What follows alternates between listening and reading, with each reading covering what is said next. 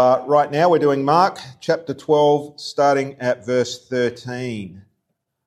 Then they sent some of the Pharisees and Herodians to Jesus to trap him in his words. When they came, they said to him, "Teacher, we know you are truthful and don't care what anyone thinks, nor do you show partiality, but teach the way of God truthfully. Is it lawful to pay taxes to Caesar or not? Should we pay or shouldn't we?" But knowing their hypocrisy, he said to them, "Why are you testing me? Bring me a denarius to look at." They brought a coin whose image and inscription is this, he asked them. "Caesar's," they replied. And Jesus told them, "Give to Caesar the things that are Caesar's and give to God the things that are God's." And they were utterly amazed at him. Could we throw the slides up on the projector? Thank you. So one of the things that's always fun is listening to little kids as their language develops. I heard a couple of kids one day playing and trying to figure out how things work. And one child was trying to tell the other child what to do, but child 2 would have none of it and turned around and said, "You're not the boss of me." Still trying to figure out that word order and possessive and all that sort of stuff, but had the social ladder figured out. And working out who's the boss in any given group or social situation is one of the sets of skills we need in order to navigate life, isn't it? We need to know who's in charge in a place. For some people, figuring it out is knowing who do I have to placate to maintain peace. For others, it's like, who do I have to climb over to get to the top? But in terms of social ladders, the Pharisees and the Herodians held very different places. And the temporary alliance they made to try and trap Jesus is actually quite bizarre because they hated each other. The Pharisees were more or less middle class, well-respected religious leaders who had a high standing in the community. I know we're down on the Pharisees nowadays because of the Gospels, but in their day, they were well regarded by the people. The Herodians, on the other hand, were sort of the elite political class. They were wealthy, and they enjoyed all the power that goes with political connections, and full of religious compromise as well. But politics sometimes forges strange alliances, and the two groups were united in their opposition to Jesus. And so by coming together to pose this question to Jesus, they're trying to put him in an impossible bind. Whatever he says is going to bring serious consequences on him, or so they think. So the Pharisees, like everyone else, or most other people, they paid their taxes, but they really resented it. It wasn't only financially onerous, and Rome did tax people heavily, but it was an affront to the idea that God was sovereign over Israel. These were his people. And Jesus was seen as a man of the people, and if he said that it was permissible to pay taxes to Caesar, to Rome, he'd be seen as spiritually compromising and politically siding with Rome. It would completely trash his reputation among the people and kill the movement he had started.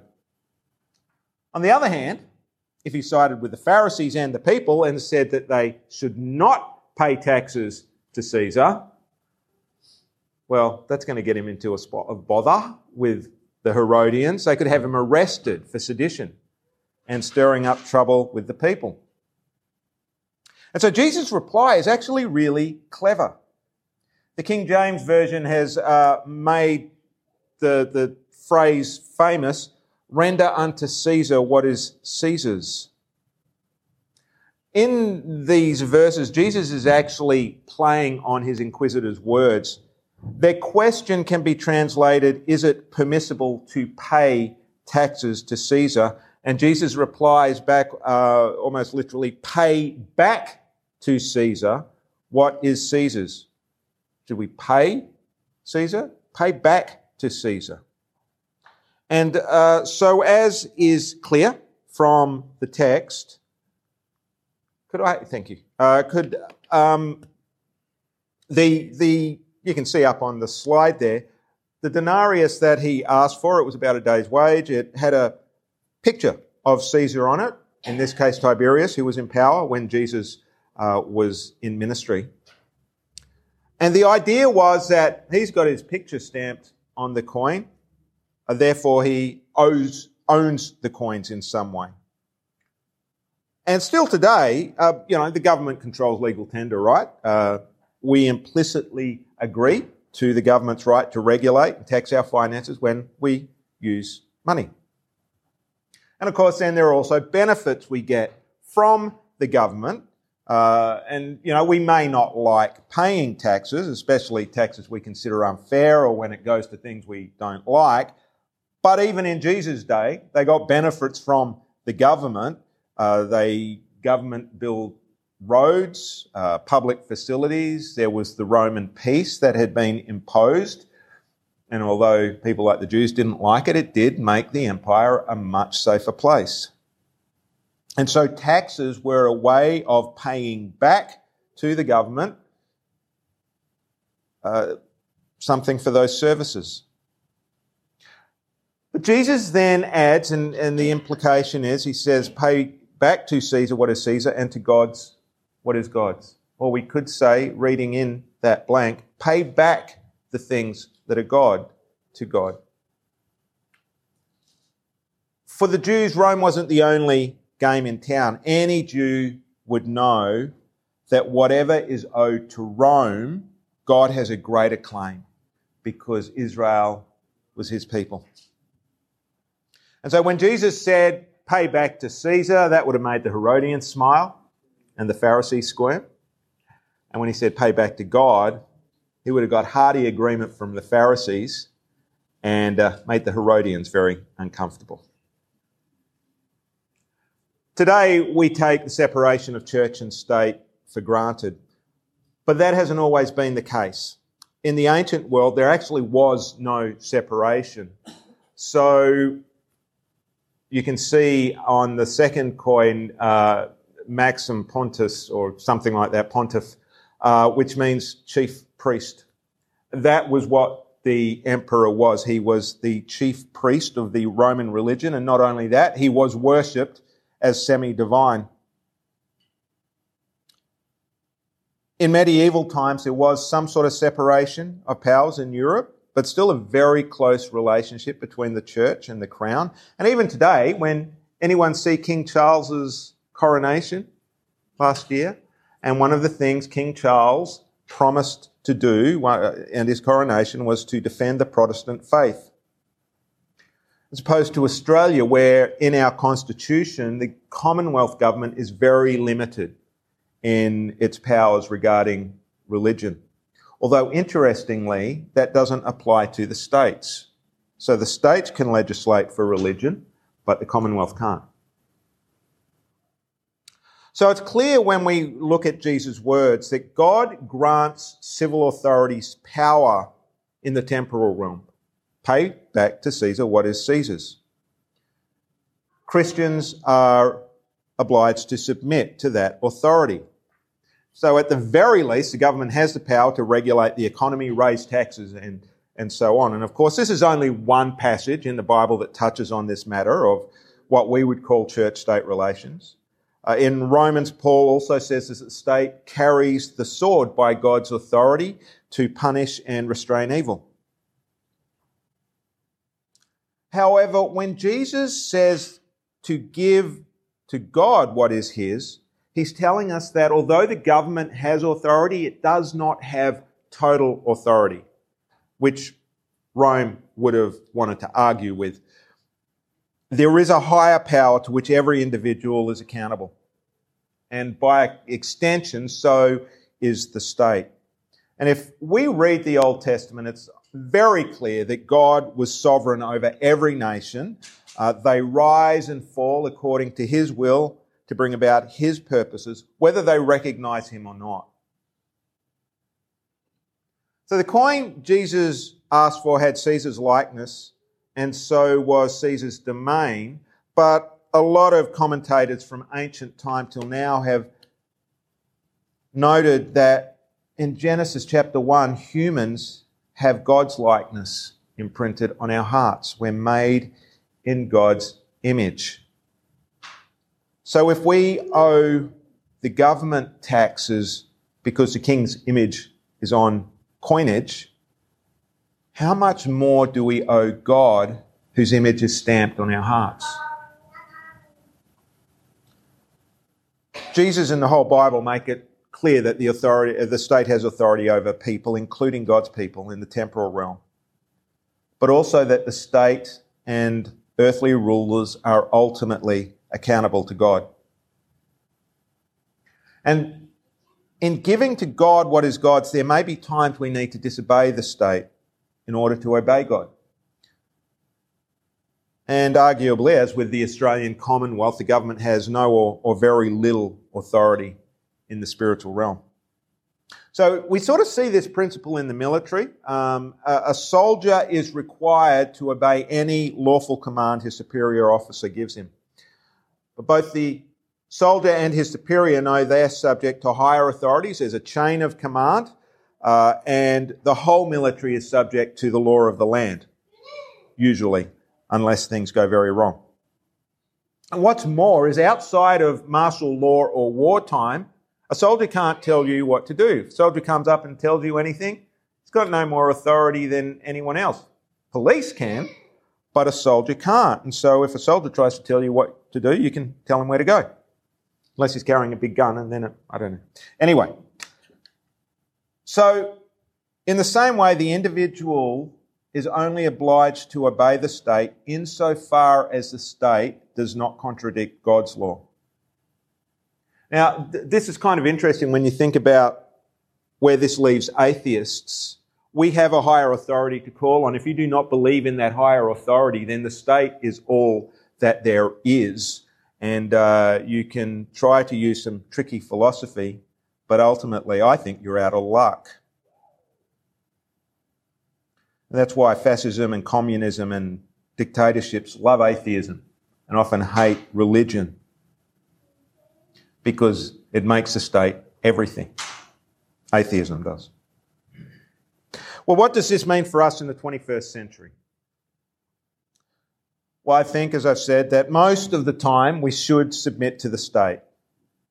And most of the time, at this point in history at least, we can usually do so with a clear conscience. Now, that doesn't mean that we have to agree to every policy or be subservient. We are blessed to live in a democracy, and that allows us to voice our political differences and our disapproval of government, to debate policy and so on. But the reality is we do gain many benefits from living in a stable democracy and a prosperous country. And so, yes, we should pay our taxes, and we should aim to be good, law-abiding citizens. Sometimes people ask, well, what if we weren't in a democracy? What happens if, in 20 years we find ourselves somehow in a dictatorship, or someone's taken us over, or what? Jesus was speaking into a situation where it wasn't democratic. Israel had been taken over by the Romans against their will. And still he says, render unto Caesar, render unto the empire that you hate so much. And so this principle of submission to the government still holds. But we need to always remember that submission to the state is not total. And I want to say submission to the culture as well. As values shift and we find ourselves, many of us as Christians, isolated from the values of society. Someone said that one person in God is still a majority. Now, we have to walk humbly. But the state and the culture is subject to God even if they don't recognise him. And so where the state or the society in general demands a higher loyalty to it than to God, be that through our adherence and agreement to ideology or values and morals that the Bible speaks against, or practices we're meant to perform in some way. As God's people, we have a duty to God to resist. generally using principles of non-violence. Because we need to remember that in this situation as well, the early church really did have to resist. Part of the requirement of living in the Roman Empire was actually worshipping Caesar. You had to front up to a temple and sprinkle some incense at different times and places. And early Christians, this was a large reason for their persecution, was because they refused. Jordan Peterson has said something like, if you remove God from the picture, then people start to confuse what belongs to God and what belongs to the state. By the same token, sometimes we find ourselves in situations, and in history this is a case, where the church starts to gain temporal power and it starts to act just as poorly as any secular government can. Now, I think Christians can be involved in politics. We can carefully bring and speak Christian values into the public sphere. I think in a democracy where everyone has a voice, everyone has a right to do that, even if it's not popular. Maybe there's a place for Christian parties, but history does not look kindly on the church when the church itself has too much power and is involved in politics. Speaking as the church, not just Christians involved in politics. Now, of course, we're all going to have different opinions about where the line between the line of separation between church and state lies. If you go to an Amish community in America, they don't participate in civil government or civil society much at all. And I think that's probably a bit extreme. On the other hand, in Australia, the Victorian government has outlawed prayer about certain topics, even in churches and even in private. Now, it doesn't matter what the topic is. I think that is clearly an overreach. And I know pastors who have said they have to practice civil disobedience in that regard. There are a raft of issues where freedom of speech and freedom of conscience, our views on those will differ. And we need to remember, in Australia, we're not America with its First Amendment that guarantees freedom of religion and freedom of speech. We do not have that in Australia. But the point is, and we need to keep this in mind to help us think through these issues, we submit to the state because God has put it in authority. But the state itself is subject to God, and its authority over us is limited. But I think for most of us, the challenge actually lies elsewhere. The challenge is this: do we pay back to God what is His? We owe Him our loyalty, our worship, and our very lives. And in a society that increasingly marginalises God and religion and denies that they have a place in the public sphere, this can be really challenging for us as Christians and for all religious people, actually. But for those of us who are Christian, we have been bought by the blood of Christ. We owe God everything, not just as Creator, which all people owe Him worship for, but as our Saviour. We have been bought with a price, and we have said yes. But I think this also is a gift for us, but a gift from the church to society. You see, it gives us the ability, it gives us a strong ground on which to call out government overreach. As I said, if you're an atheist, you might have philosophical reasons and so on. And of course, the American system, there were all sorts of people contributed to that. Our society, Western society, is very much grounded in Christian thought, but not only Christian thought. And so you can bring in philosophies and so on, but the reality is ultimately there is no sort of anything out there beyond us if you don't believe in God. Whereas for us as Christians, it's very much, our worldview is grounded in the spiritual realm, that God is real, God does have authority. And so this gives us a moral and spiritual freedom even when governments become oppressive. And many Christians who have been persecuted, put in prison or tortured for their faith will attest to this. They have a freedom. They're locked up, but they're free. But this is good news, isn't it? That there is a moral limit, not just to government, but any human power. And that there is a higher power that holds governments and people to account. That there is a God who is worthy of our whole lives and who gives our lives meaning and hope beyond this temporal and beyond this political realm. And we owe him our lives, our worship, our loyalty, our obedience. Let's pray.